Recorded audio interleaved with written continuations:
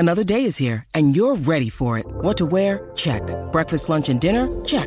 Planning for what's next and how to save for it? That's where Bank of America can help. For your financial to-dos, Bank of America has experts ready to help get you closer to your goals. Get started at one of our local financial centers or 24/7 in our mobile banking app. Find a location near you at bankofamerica.com/talktous. What would you like the power to do? Mobile banking requires downloading the app and is only available for select devices. Message and data rates may apply. Bank of America N.A., member FDIC. Judy was boring. Hello. Then Judy discovered ChumbaCasino.com. It's my little escape. Now Judy's the life of the party. Oh, baby, mama's bringing home the bacon. Whoa, take it easy, Judy. The Chumba life is for everybody. So go to ChumbaCasino.com and play over 100 casino-style games. Join today and play for free for your chance to redeem some serious prizes. ChumbaCasino.com. No purchase necessary. Void where prohibited by law. 18+ terms and conditions apply. See website for details. Step into the world of power, loyalty, and luck. I'm going to make him an offer he can't refuse. With family, cannolis, and spins mean everything. Now, you want to get mixed up in the family business. Introducing The Godfather at ChumbaCasino.com. Test your luck in the shadowy world of The Godfather slot. Someday, I will call upon you to do a service for me. Play The Godfather now at ChumbaCasino.com. Welcome to the family. No purchase necessary. VGW Group. Void where prohibited by law. 18+. Terms and conditions apply.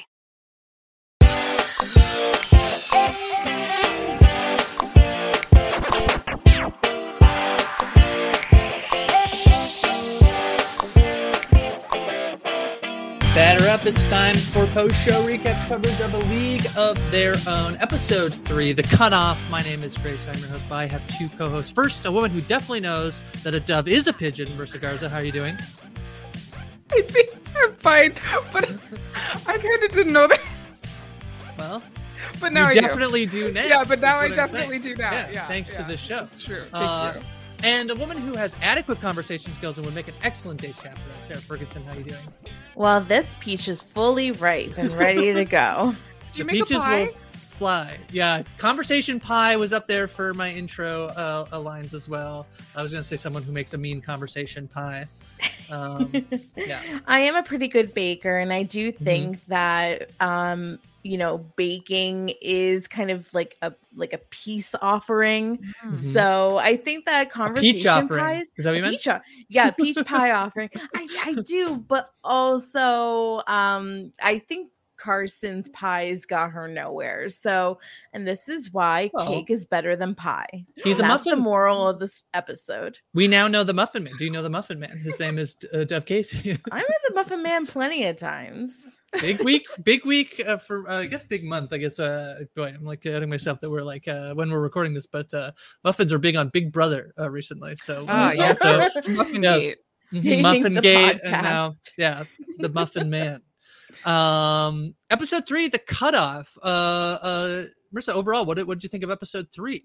Well, I think in the last episode we were kind of hypothesizing like how much more world building we were going to get, and I think this episode answered that question. Like, hey, we're here. You know about the world now. Let's move some things forward and see where we can get. We didn't get as much character development as introduction. I guess we got more development in this one than in other episodes. Overall, I thought it was like a great mid-season episode, like moving things forward.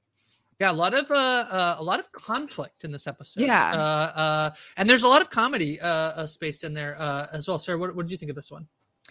I enjoyed it. I thought that there was a lot happening. I liked particularly Max's storyline. To be honest with you, I feel as though like I am being drawn so much more so to that side of the story because I just think that's like very compelling.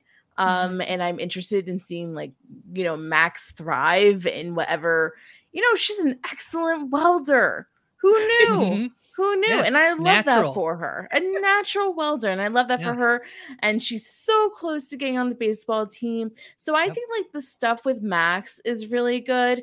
And then on the other side of things with the Peaches, I do like that we got to know Lupe a little bit more, and we got to see kind of something that she's struggling with her injury.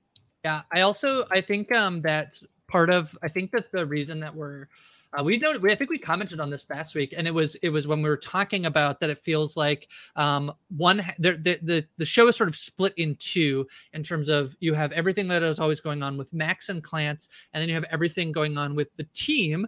And we're feeling like the background characters of the team, like we're really like this is like Carson and Greta's story. Last week we get Dove, and everybody else is sort of like really fallen in as like a supporting character. And because it's split, I feel like they weren't getting as much attention. I think they do a good job here of getting us intrigued in Lupe. I thought Shirley was really great in this episode. Joe even has some really fun moments. And I think it sets up a lot to come with like Esty as well, in terms of especially her relationship with Lupe. So I thought that it really rounded out the team as a whole, while also really still maintaining most of the focus on Greta and Carson. So they have a lot to do. And I mean, even the Casey storyline gets advanced pretty well in this episode. So and I don't know like if this is like a goal of the show, but one of the things that I'm taking away, because we're seeing the storyline so equally presented to us, is just like the white experience and the Black experience for these women during this time, and the similarities and differences between them are really like just easier for me to draw because of how it's being presented to me. And I'm enjoying that perspective, getting that perspective, and kind of seeing like what was up with those groups of people during that time. I mean, this episode certainly like in terms of gives us more of the Dove that we got at the end of last episode, that he is we were like, oh, he's like actually a nice guy, except for Sarah, who knew immediately that he was a scumbag. You and I, Marissa, were like totally confused. In this episode, he comes out and he's like basically being like, it's not even real baseball. There's a lot to get into. Perhaps we shall start. I mean, I think the headline is sort of probably Greta and Carson and their relationship. What did we think of this? Sort of the reveal in this episode is like they're pretty much like back flirting. They're like, they have a lot of very cute moments. I very much like to like slide home, and she's like, gotcha. Like I was like, oh, that's super cute and so good. And they're stargazing, and Joe interrupts. But Greta's gonna try and kiss Carson again, and this time it's Carson being like, no, not me. I'm normal, which is like, boy, that's a bad thing to say. I know that like it's internalized homophobia or biphobia or whatever, but boy, that one hurts a lot. Yeah, I was like, no, Carson, no, don't say it. I think that it really stems from this dream that she had. Right. Sometimes dreams, especially when they're so rooted in something that you're actually going through or thinking about in real life, you get a lot of shame from them. So I think that she woke up, and it was kind of like her visualizing. She's not a first person dreamer. She's a third person dreamer. So she was like, is that she could see herself. Yeah. So she saw it, and then it became real. And then she saw this intimate relationship between Greta and Charlie, and she didn't like the situation. And then it's kind of like when you get in a fight with your significant other in a dream, and you wake up and you're like still mad at them, even though it was your dream significant other that did it. She woke up and she's like mad at Greta still, and she doesn't want to talk to her, and it's because like it's almost like she's embarrassed, or like she's thinking of her in the dream. So a la Phoebe from Friends, being mad at somebody for something that happened in a dream, right? Isn't that the story? My grandmother, my Nana, my mom always tells the story because my Nana wasn't around very long before after I was born. But she was very mad at my mom one day. She's like, "Why are you so mad?" It's like, "Because you're cheating, like like with your sister's like husband." Like, no, I'm not. Like, oh, I think that might have been a dream. She was very mad. My Nana was very upset.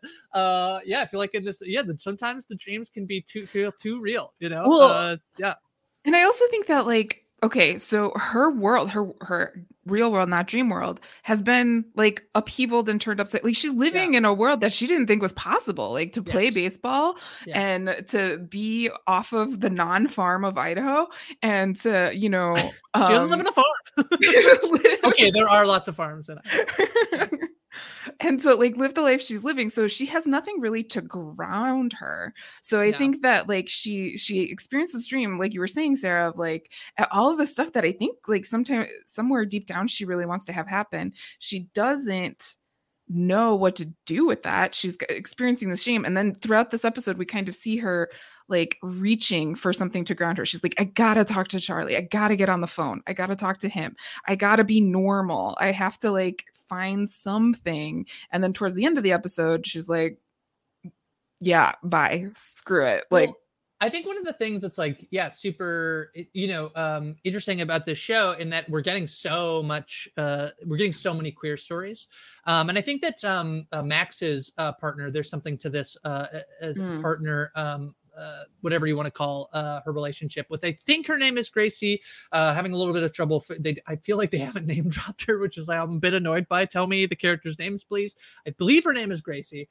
And I think that her and Carson have these similar things happening where it's like, it's almost like, her dream, she is still like, Charlie's part of the, it's not like, oh my God, get off of me, Charlie. Like, you need to go away. Like, I want to be with Greta. It's like, Charlie's also there, which leads me to believe that Carson could be bisexual. And in that instance, like, it's so interesting that like, when you have these choices where like both choices can be valid things that you want to do. One is like, I think, in this scenario, a harder thing to do. Like there's so much more risk in terms of being in like a homosexual relationship, like being like with another woman, what that risk that comes along with it, and the like stigma and all of the stuff that goes along with that. Whereas like the relationship with Charlie comes with challenges of its own in terms of like the type of gender role you have to play and the type of things that, when they get their paycheck, it's like, yeah, Charlie's always wanted a house, so I think it's really interesting that like there potentially are like pieces of the staying with Charlie, not choosing not to be with Greta, that are enticing to Carson for some reason or another, that aren't just like, I don't want to be with him, Well, and I think it's financial based as well. So like not only is she like getting her own money, but at this time women can't get loans. Like we hear from the other side of the story with Tony, how groundbreaking it is that not only she is a woman, but she is a Black woman, owns her own business. But she couldn't do that with the name.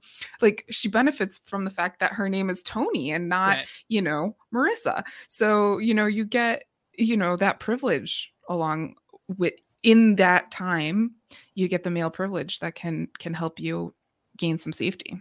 Yeah, I just think the storyline is so much more complex, and it's better for this way that it's not just like I'm just completely a lesbian and I need to, there's so much more to this story in terms of getting to live the life you want to live and what that means. I think it's really interesting and complex. And like the bravery that comes along with that, because they're in this setting where there's so many hurdles, like societal hurdles to help to keep them from doing that. Sarah, we get are you familiar with Charlie? This is Patrick J. Adams, also known as Mike from Suits. You familiar? This is Charlie. It's Suits guy. That's how I know him. Yeah. No, absolutely not. Not familiar with Suits? Yeah, that's fine. No, not my type of. I felt like there was a time where like everybody was watching Suits. Are you a Suits person, Marissa? Majorly into Suits. Yeah. Yes. Yeah. Well, then it's just me. I'm kind of one of those people that don't watch shows until years after. So maybe that's Suits is a great show to find later. Maybe I need to get on the Suits train. 4 seasons of Suits are great. They're like really great. Yeah. And then I don't think I've watched anything after that. Yeah. What did you think of this story, Sarah? So, okay. So who's the Suits guy again? I'm so sorry. Charlie. This is her husband who's at war.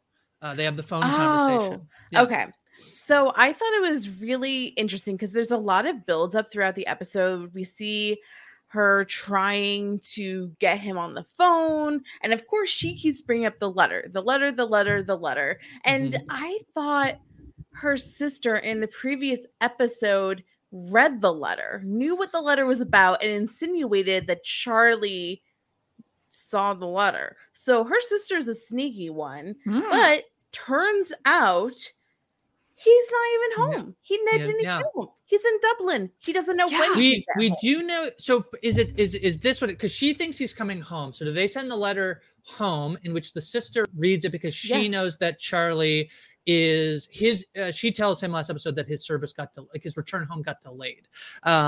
So would that be that makes? I mean, that's illegal from her sister to read them out. I don't know if it's illegal in 1940, but yeah. So, but I mean, she still thought that Charlie read the letter up until this point. So, yes, I thought it was an interesting twist that she didn't, he didn't read the letter. He's not even home yet. And then her response to that is like, great, phenomenal, like, can't wait to see you. She turns around, grabs Greta from her room and initiates with her.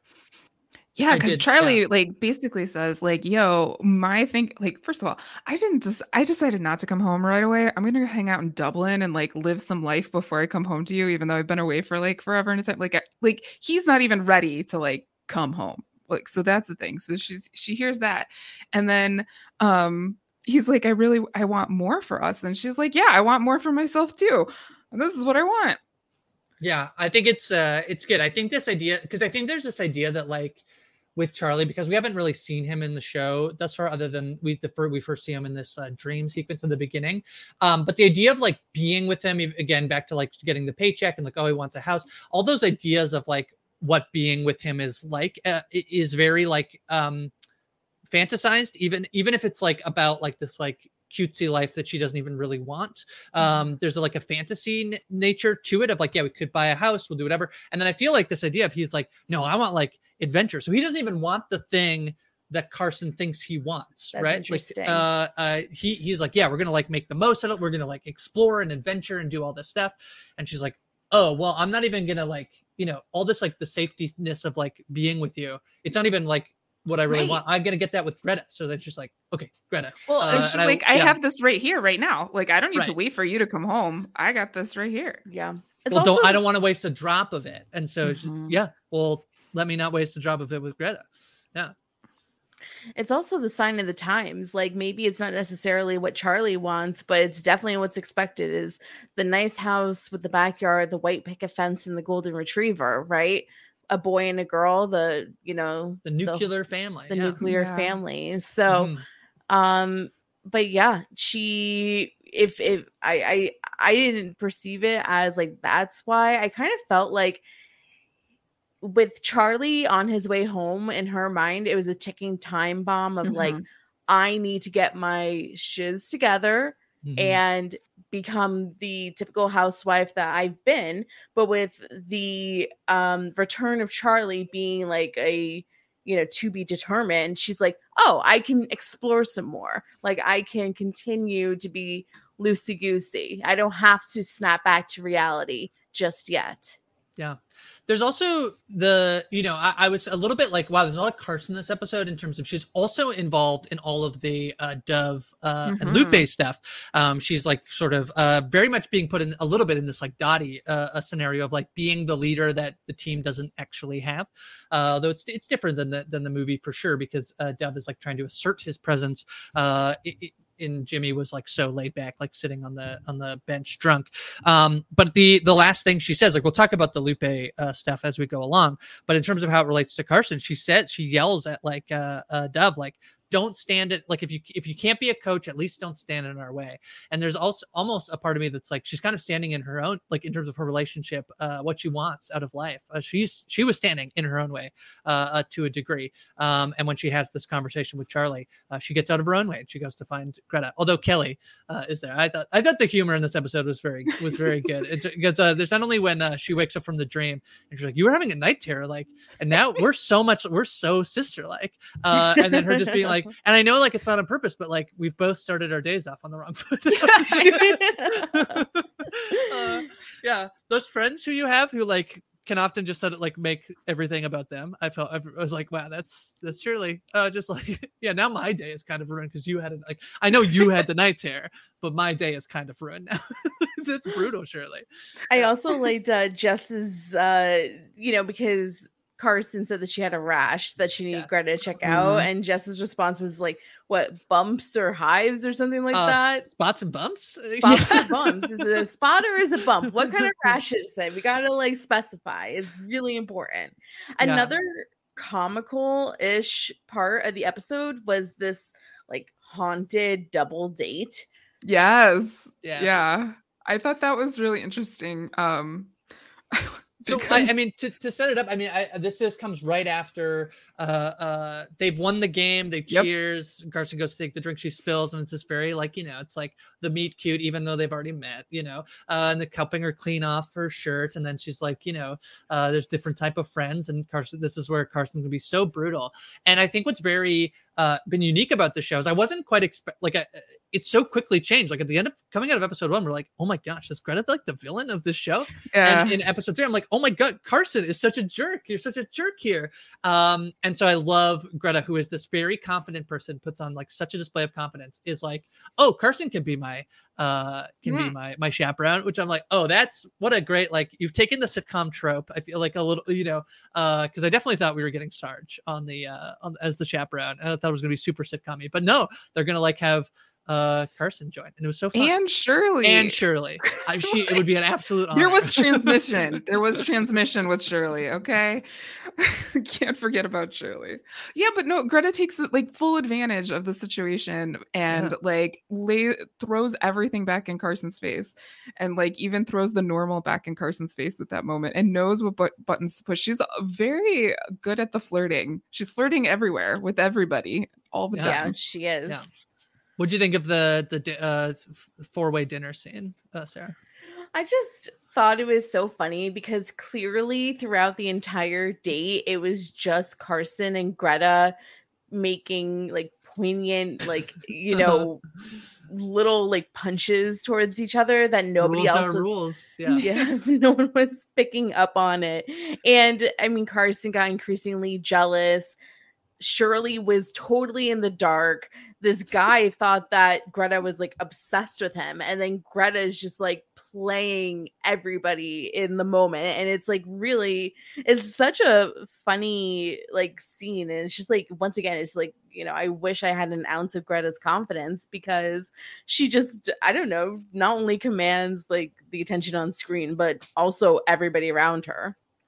And there's like straight up great comedy here too. Like, what do you do? What do you do for a living? I'm a veterinarian. Oh, a hamster doctor? Like, oh yeah, the hamster doctor. Like, I have a degree, I'm a real, and she's like, well, if like, if anybody walked in, like, really anybody, like, what if if a hamster walked in? Yeah, sure.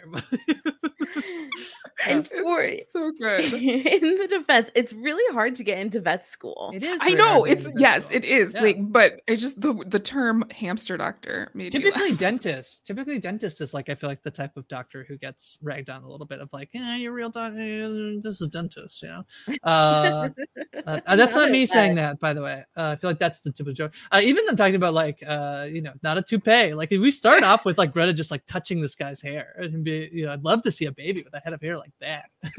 yeah. And there's also this like where I came to town because of the game. The women play with more heart than any men he's ever seen. He's like, but the skirts don't hurt. And she was like, actually, they do hurt. Oh my gosh! And the chafing situation. Oh no! Like, shouldn't have ordered a hamburger. My thighs look like ground meat or something like that. Yes. Yeah, that's brutal. Shirley. And Shirley's not helping with the romance of the state. But there was transmission, Sarah. Shirley had transmission. There was energy. Well, I love Greta throwing back what Carson said at her. It's just like, rules are rules. Why don't you sit here and try to be normal? And then this is where I've never been on a date with 3 women, and later she's like, I actually have my mother, my aunt, and this guy who was really upset. But Greta and Carson will chat. And this is like, you're the one who said you wanted to be friends. And this is where Carson, I feel like this internalized like homophobia, biphobia of like, you did this to me. Like, I was fine, and then you kissed me, and now I'm not fine.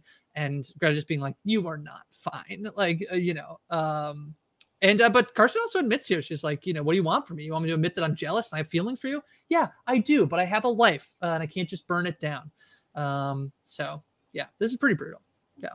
Yeah. Also earlier, Greta, like, she's like, I haven't met anyone like you, but yeah. And it's like exactly what she had said to, like, so she's digging. She knows exactly what she's doing, and she I don't know. She still seems opportunity very manipulative. I know that. Greta? Yeah. Oh yeah. For like sure. It's once again something that we were talking about in the first episode. It's just like she kind of just knows how to play everybody, and to use your own words against you continuously is actually pretty infuriating.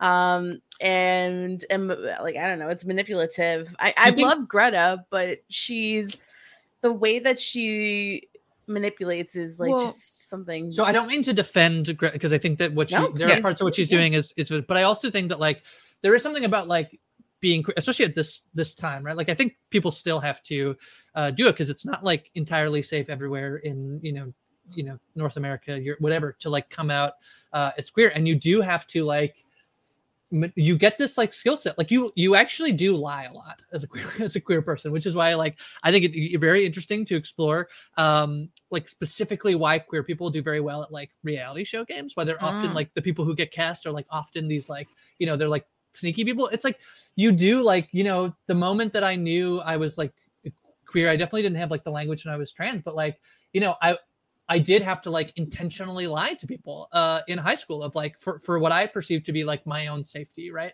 Whether that was like my actual physical safety or emotional safety of like, you want to go to prom with me? It's like, I definitely want to go to prom with you. Like, not really. There's like other people I would rather go to, but like I can't. So like it sounds weird to say that you lie, but you lie by necessity. And so I think that like, your skill set in terms of like, trying to, maneuver around people, I think is like a skill set that gets sharpened if you're like somebody who's closeted. I also think we learn a little bit about we get a little bit more of a nugget from Greta's past with the paychecks and everything, because Joe's like, we could send this to your mom, and she says then that would mean that she would know where we are. So I think like not only because I also imagine that Greta had to, like, and we see it in Carson. Carson's lying to herself the whole time. Like there's a lot of lying to herself in this as well. Like Greta had to do that for herself for a long time. So I think there's like, she just doesn't know what to do with like, I'd like to know more about her past to sort of see why she feels like this is her number one go-to defense, right? Like I thought Joe was going to be in here to like, we get her, like it's her in the scene being like, oh, we could send this to your mom. Like your mom has never made this much money in her life.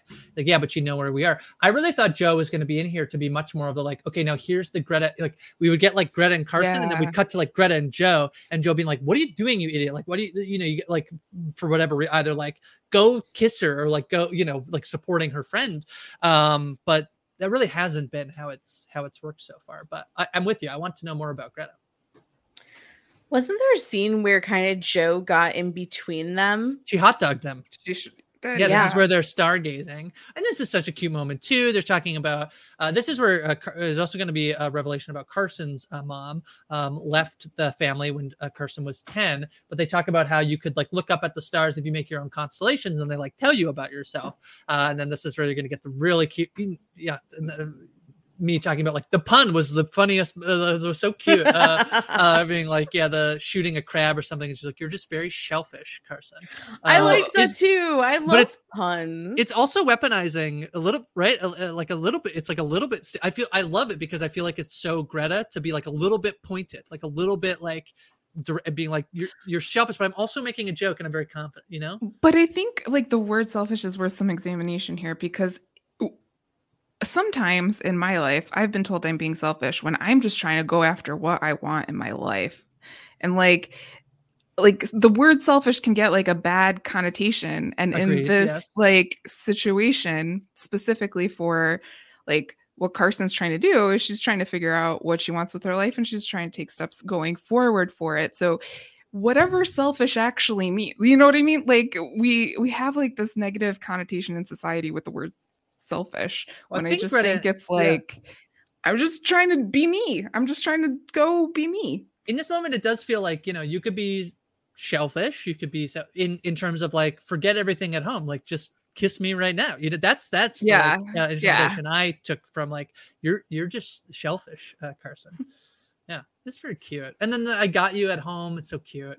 I mean, I'm surprised that by the end of the episode they're like together. I'll put that in heavy quotations because who knows. I mean, it is like, this is 3 of 8. But you know, I feel like a lot of times the like will they won't they of nature of these shows means that like they'll get together in like episode 7 or 8. But theoretically they're going to be together, which is interesting because I kind of felt like this was setting it up at the first episode of like, oh, they're going to get together. Greta like kind of like, you know, brushes her off, and that would be the story throughout the whole season. But presumably they're together.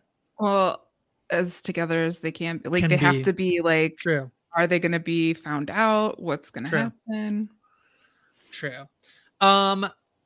Anything else about Greta and Carson?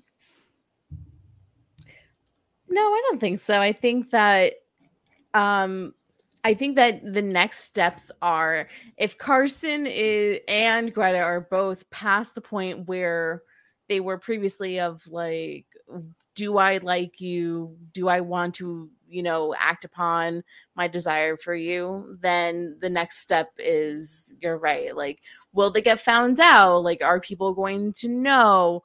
Right. Are they going to get in trouble? Will they get split up into different teams? And how would that drama be? So I think that maybe we'll have like an episode or 2 of them sneaking around, but then ultimately there's, as shows do, there's going to be some sort of something that's gonna, you know, get in their way.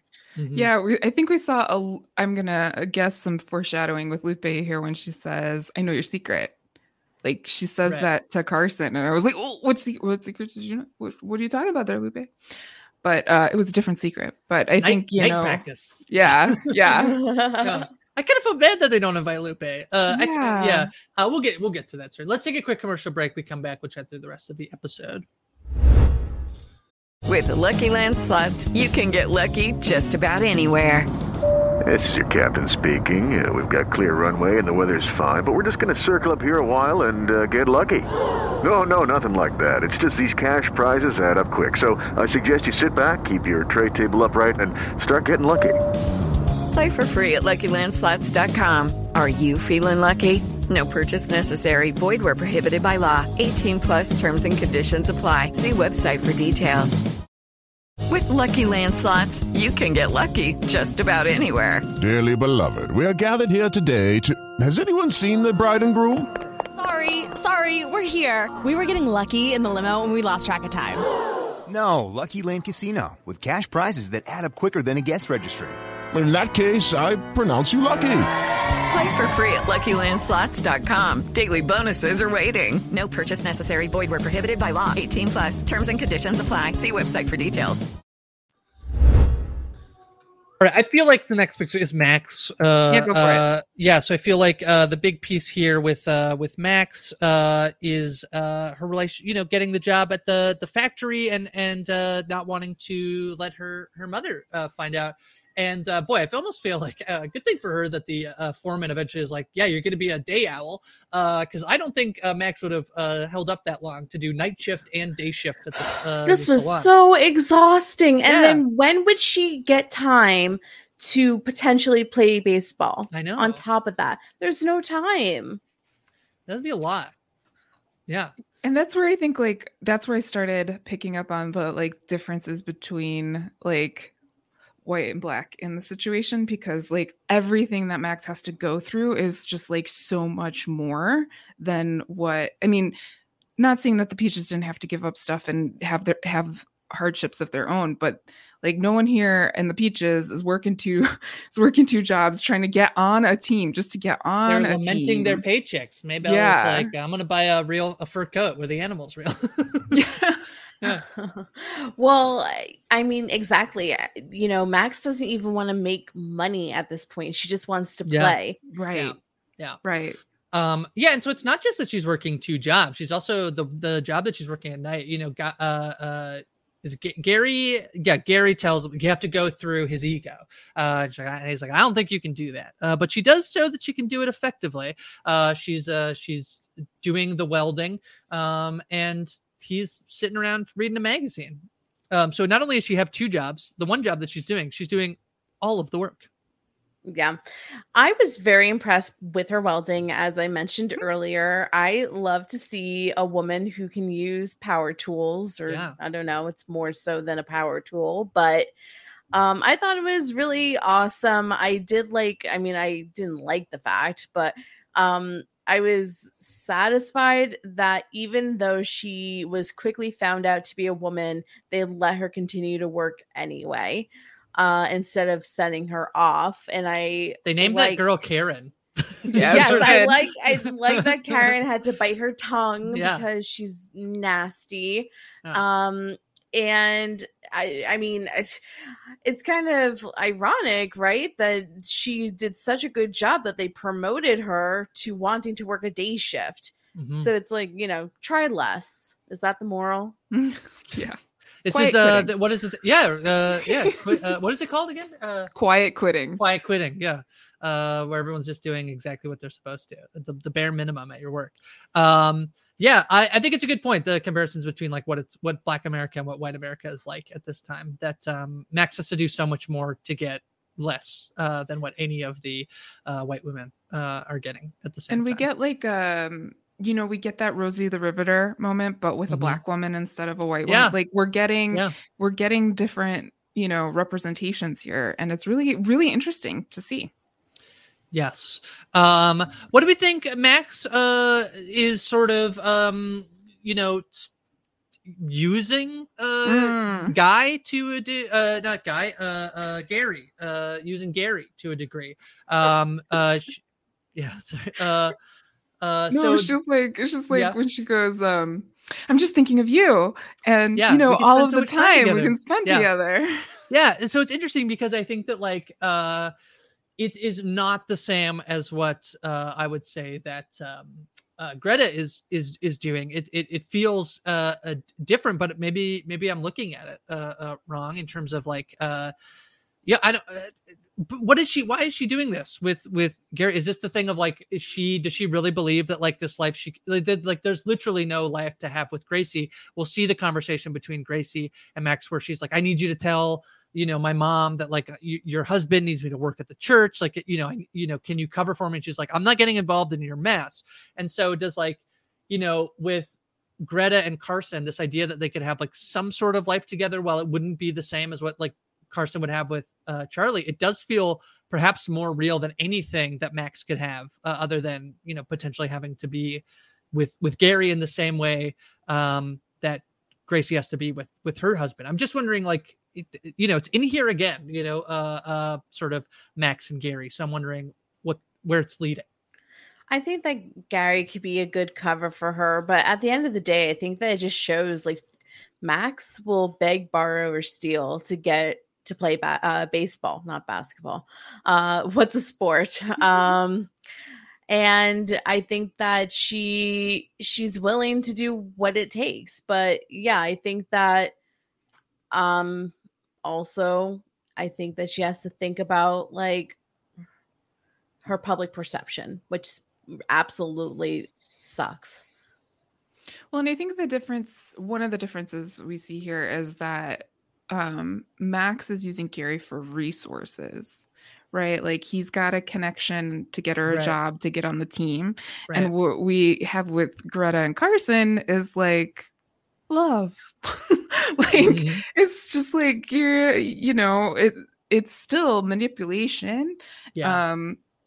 But it's to gain resources on Max's part. So, and I think that speaks to patriarchy, race, it's everything. Like sometimes you need to have a network, and she's got to play the part to kind of get to where she needs to be. Yeah. And there's a lot more in this episode about like Tony and Max's relationship. We talked, you said earlier that like information comes out about Greta and her mother. We get a drop about Carson and her mother. Motherhood, I think, will continue to play an important part in this show.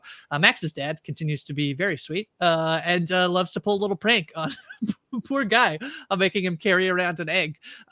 This reminds me of the baby project you get in high school. I wonder how early they were doing those. But there's a lot here with like Max being very afraid to tell her mom that she is going to work at the factory to try and play baseball. Well, how do you say that to a woman who just spent a ton of money on a neon sign with your name on it? Oh man, the neon sign. She's like the first Black woman in Rockford to have this. Rough. It was pretty rough because, Tony is so proud of her daughter and she's so proud of like what she's built, and the fact that Max has been taking more interest in her mind is like taking and listening to her seriously as a mother and as a businesswoman.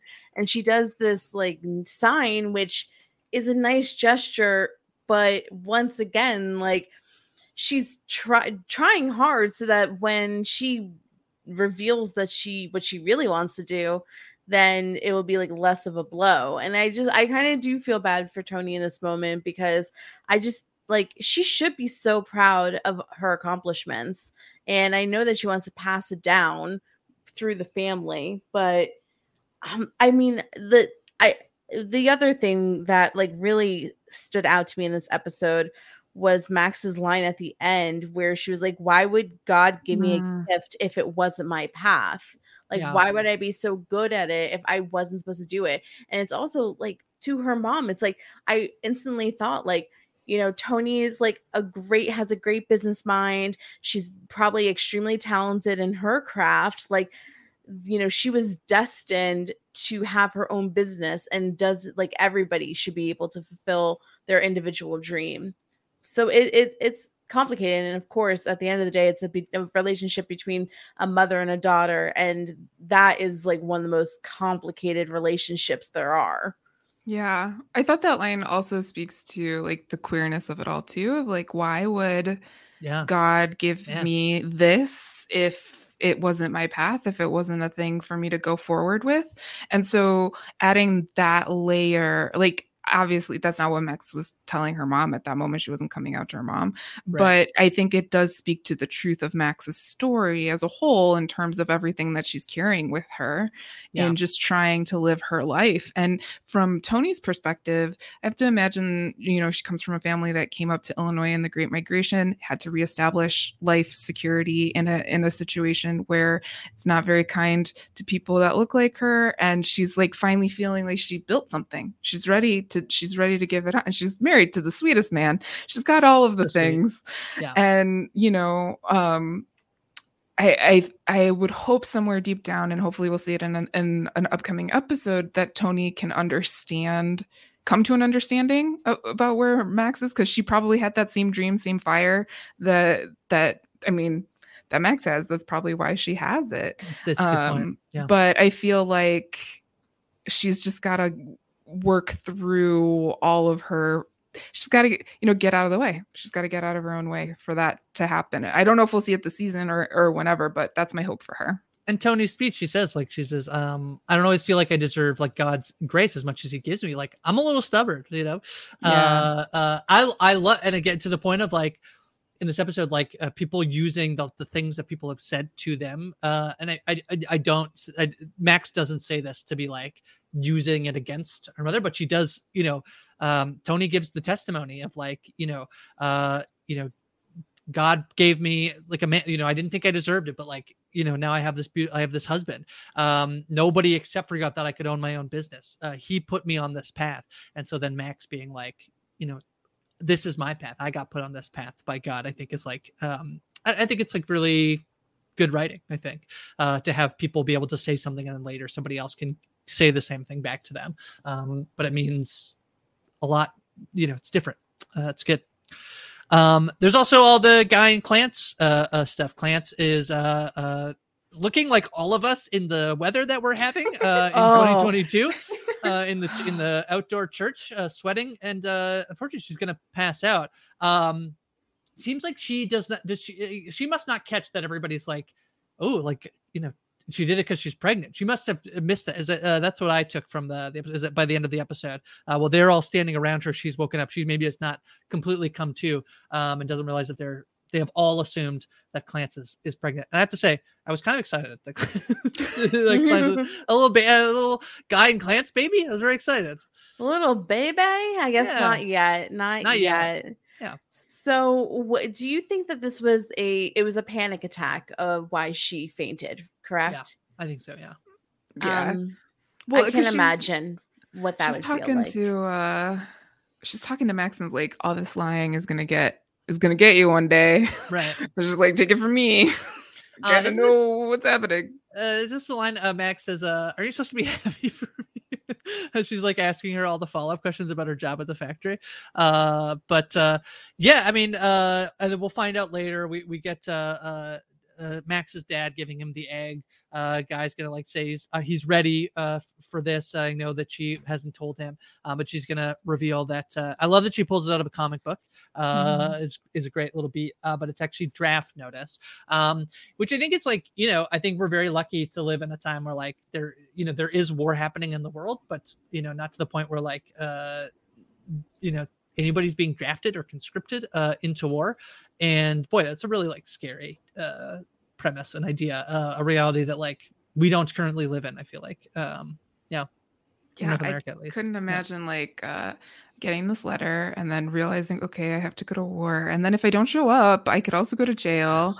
Yep. And what this means to my family, especially in Guy's situation, like he just got married, just had the housewarming, uprooting everything.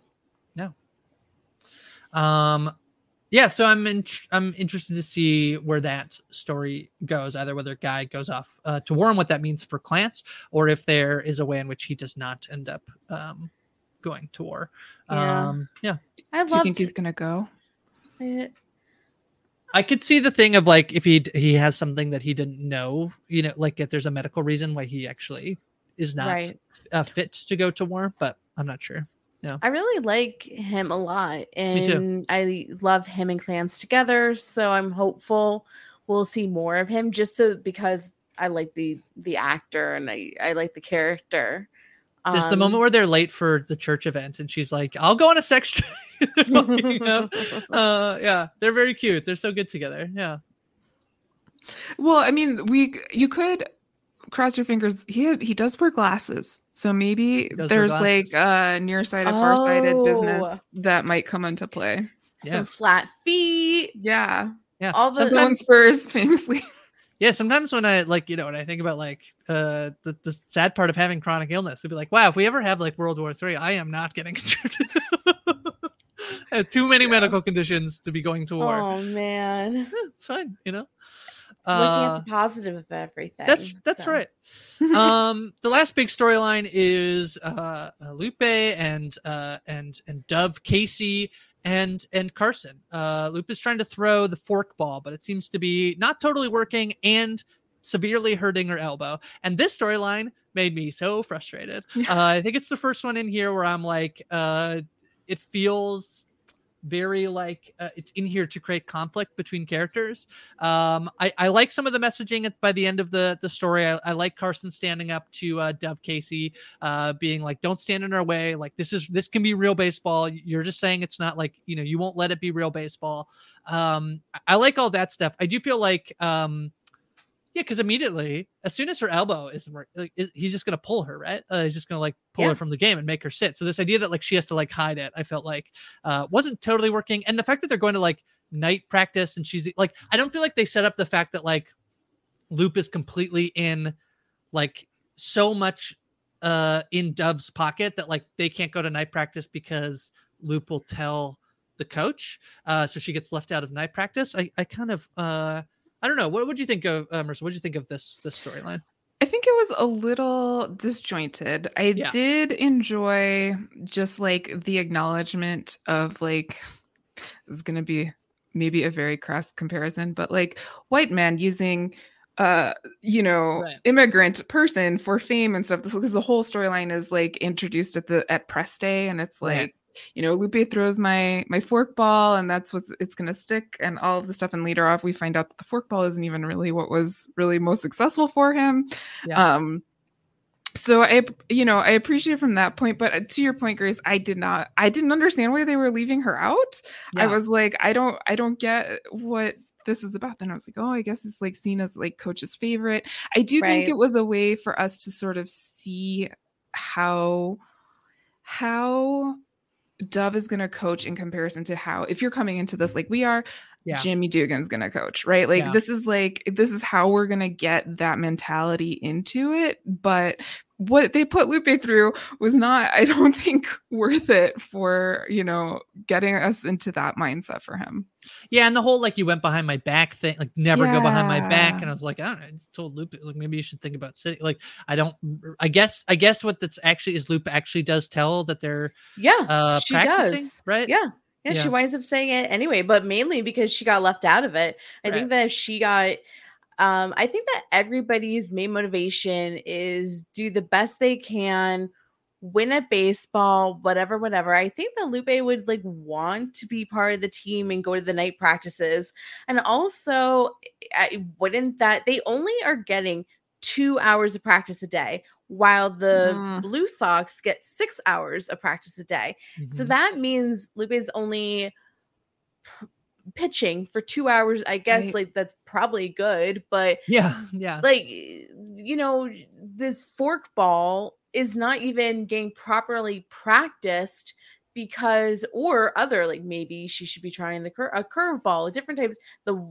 She was a very successful pitcher before this. So if anything, they need Lupe to be at these night practices so that she can get more practices in, so that they can actually strike people out, which I have not seen them do thus far.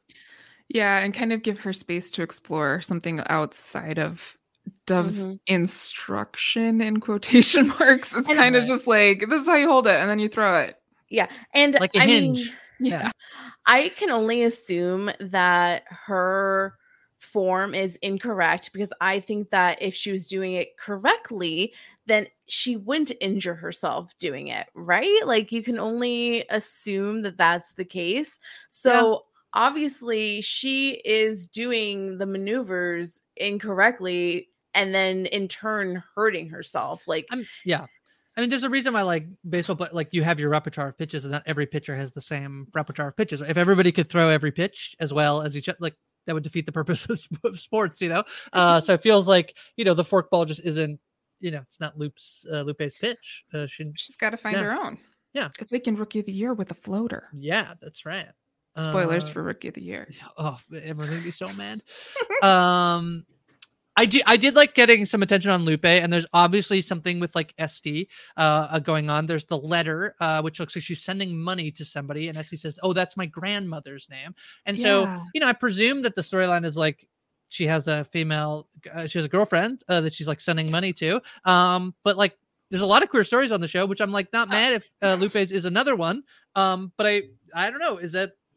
I read that from like she's sending money home to her family and showing her family, it's like, because she like name. But she well, it's Esty's grandmother's name, but Alma is like just like a name. It actually means soul. It's like a very beautiful name. But like, she's taking clippings from the newspaper. She takes out, so the headline is about Dove and the Spaniard striker, right? And so she cuts off the headline and sends Margarita on the Mound as well. Yeah. She sends the picture and money home to the family to say, like, my coming here is worth it. Like, my sacrifice is worth it. Yeah, it's a very common American immigrant story. Yeah, that makes more sense, and that's what sort of she's like trying not to let SDC.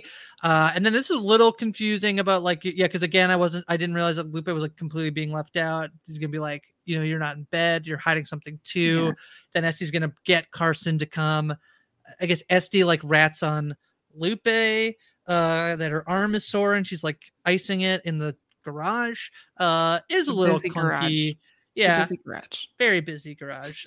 Story's a bit clunky, but overall, I like that we get some focus on Lupe because as I've said, I kind of want more from the rest of the team.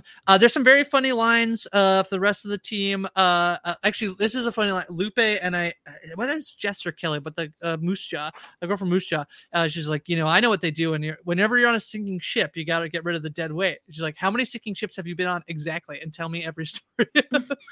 Was very good. Any other lines that stuck out or bits from this episode? I mean, it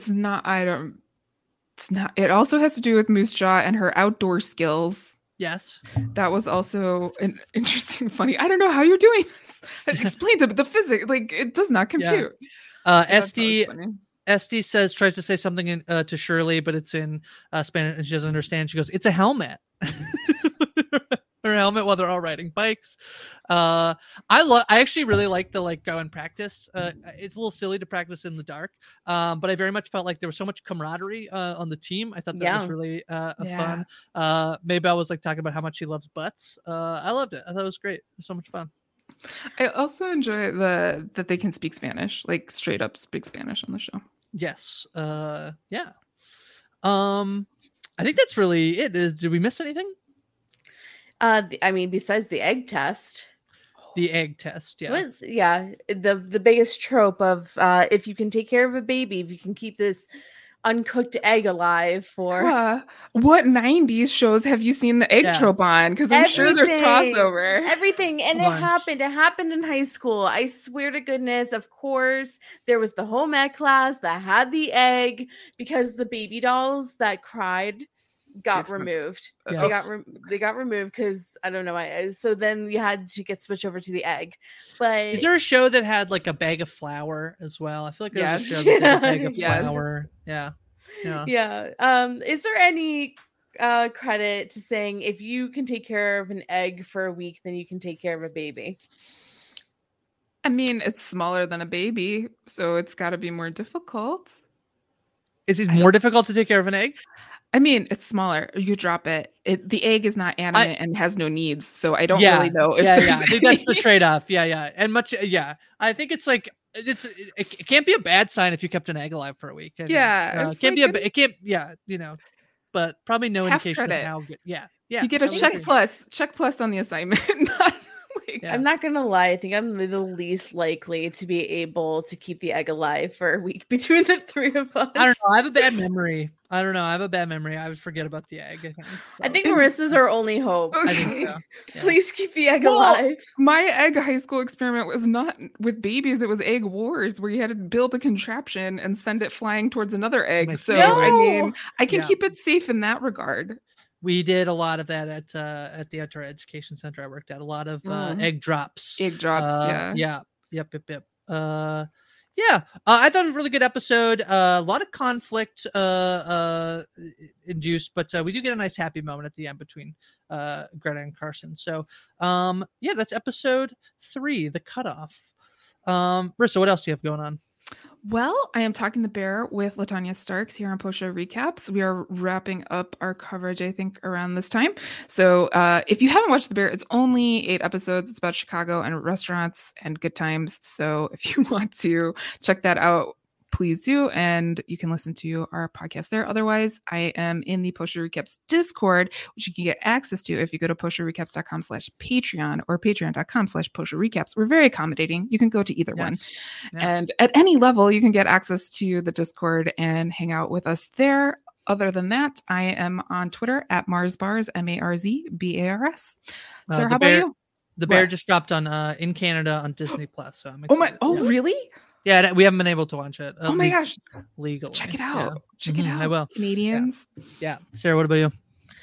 Oh my goodness gracious. We are having so much fun, Jessica and I, covering Pretty Little Liars Original Sin on Post Show Recaps. It is so So dumb, but so good. Just like what you want your Pretty Little Liars to be. We are solving the cases, or we're totally far off. Check us out on the HBO recaps feed, the main feed, wherever, all the feeds. Yeah. Loving it, having a great time. Of course, you can find me at Shit 90s Shows Taught Me. I think I mentioned earlier, but later this month we're covering Xenon Girl: The 21st Century. Yes. Grace, exciting. were you a Xenon fan? No, I Oh never no, checked it out. You've No. never seen it? No. Okay, Zeta Cepetus, you have to check it out. I don't know what that means, but yeah. Marissa, did you know Xenon? Through my sister. Yeah, Xenon Zeta was Cepetus, like, you both yes. know it. No, but I watched it through, like, my sister Okay, always had good. it on TV, so. Good. It's Wow. the best decom there is. Check it out. You can It's find me true. at Sarah Ferguson. Amazing. I am covering many things. What we do in the shadows, the Sandman, movies each week. This week, I believe, Bullet Train, and Prey. I think we're covering these few weeks. The Predator prequel, which people are saying is very, very good. Also, I'll be covering House of the Dragon on Sunday nights when that show pops up very, very shortly. Very excited about that. Mike and I will be on the immediate recap pod on Sunday nights. Check that out. And over on Rob is a podcast, I cover sports with the Offspeed podcast. I mean, if you're here for the baseball, come join us on the Offspeed podcast for more sports coverage. I think that's it for this week. We'll be back in a few days' time with episode 4 coverage. Until then, play off the high ones.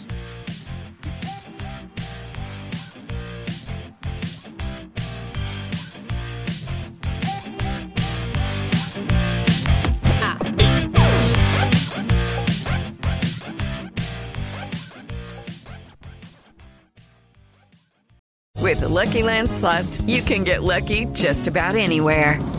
This is your captain speaking. We've got clear runway and the weather's fine, but we're just going to circle up here a while and get lucky. No, nothing like that. It's just these cash prizes add up quick. So I suggest you sit back, keep your tray table upright, and start getting lucky. Play for free at LuckyLandSlots.com. Are you feeling lucky? No purchase necessary. Void where prohibited by law. 18+ terms and conditions apply. See website for details.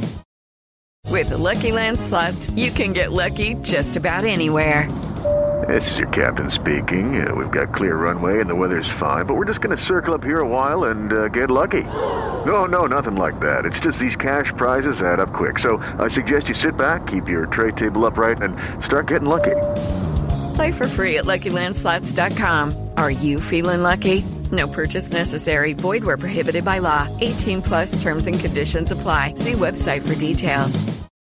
With Lucky Land Slots, you can get lucky just about anywhere. Dearly beloved, we are gathered here today to... Has anyone seen the bride and groom? Sorry, we're here. We were getting lucky in the limo and we lost track of time. No, Lucky Land Casino, with cash prizes that add up quicker than a guest registry. In that case, I pronounce you lucky. Play for free at LuckyLandSlots.com. Daily bonuses are waiting. No purchase necessary. Void where prohibited by law. 18+. Terms and conditions apply. See website for details. It is Ryan here, and I have a question for you. What do you do when you win? Like, are you a fist pumper, a woo-hooer, a hand clapper, a high-fiver? I kind of like the high-five, but if you want to hone in on those winning moves, check out Chumba Casino. At ChumbaCasino.com, choose from hundreds of social casino-style games for your chance to redeem serious cash prizes. There are new game releases weekly, plus free daily bonuses, so don't wait. Start having the most fun ever at ChumbaCasino.com. No purchase necessary. VGW Group. Void where prohibited by law. See terms and conditions. 18+.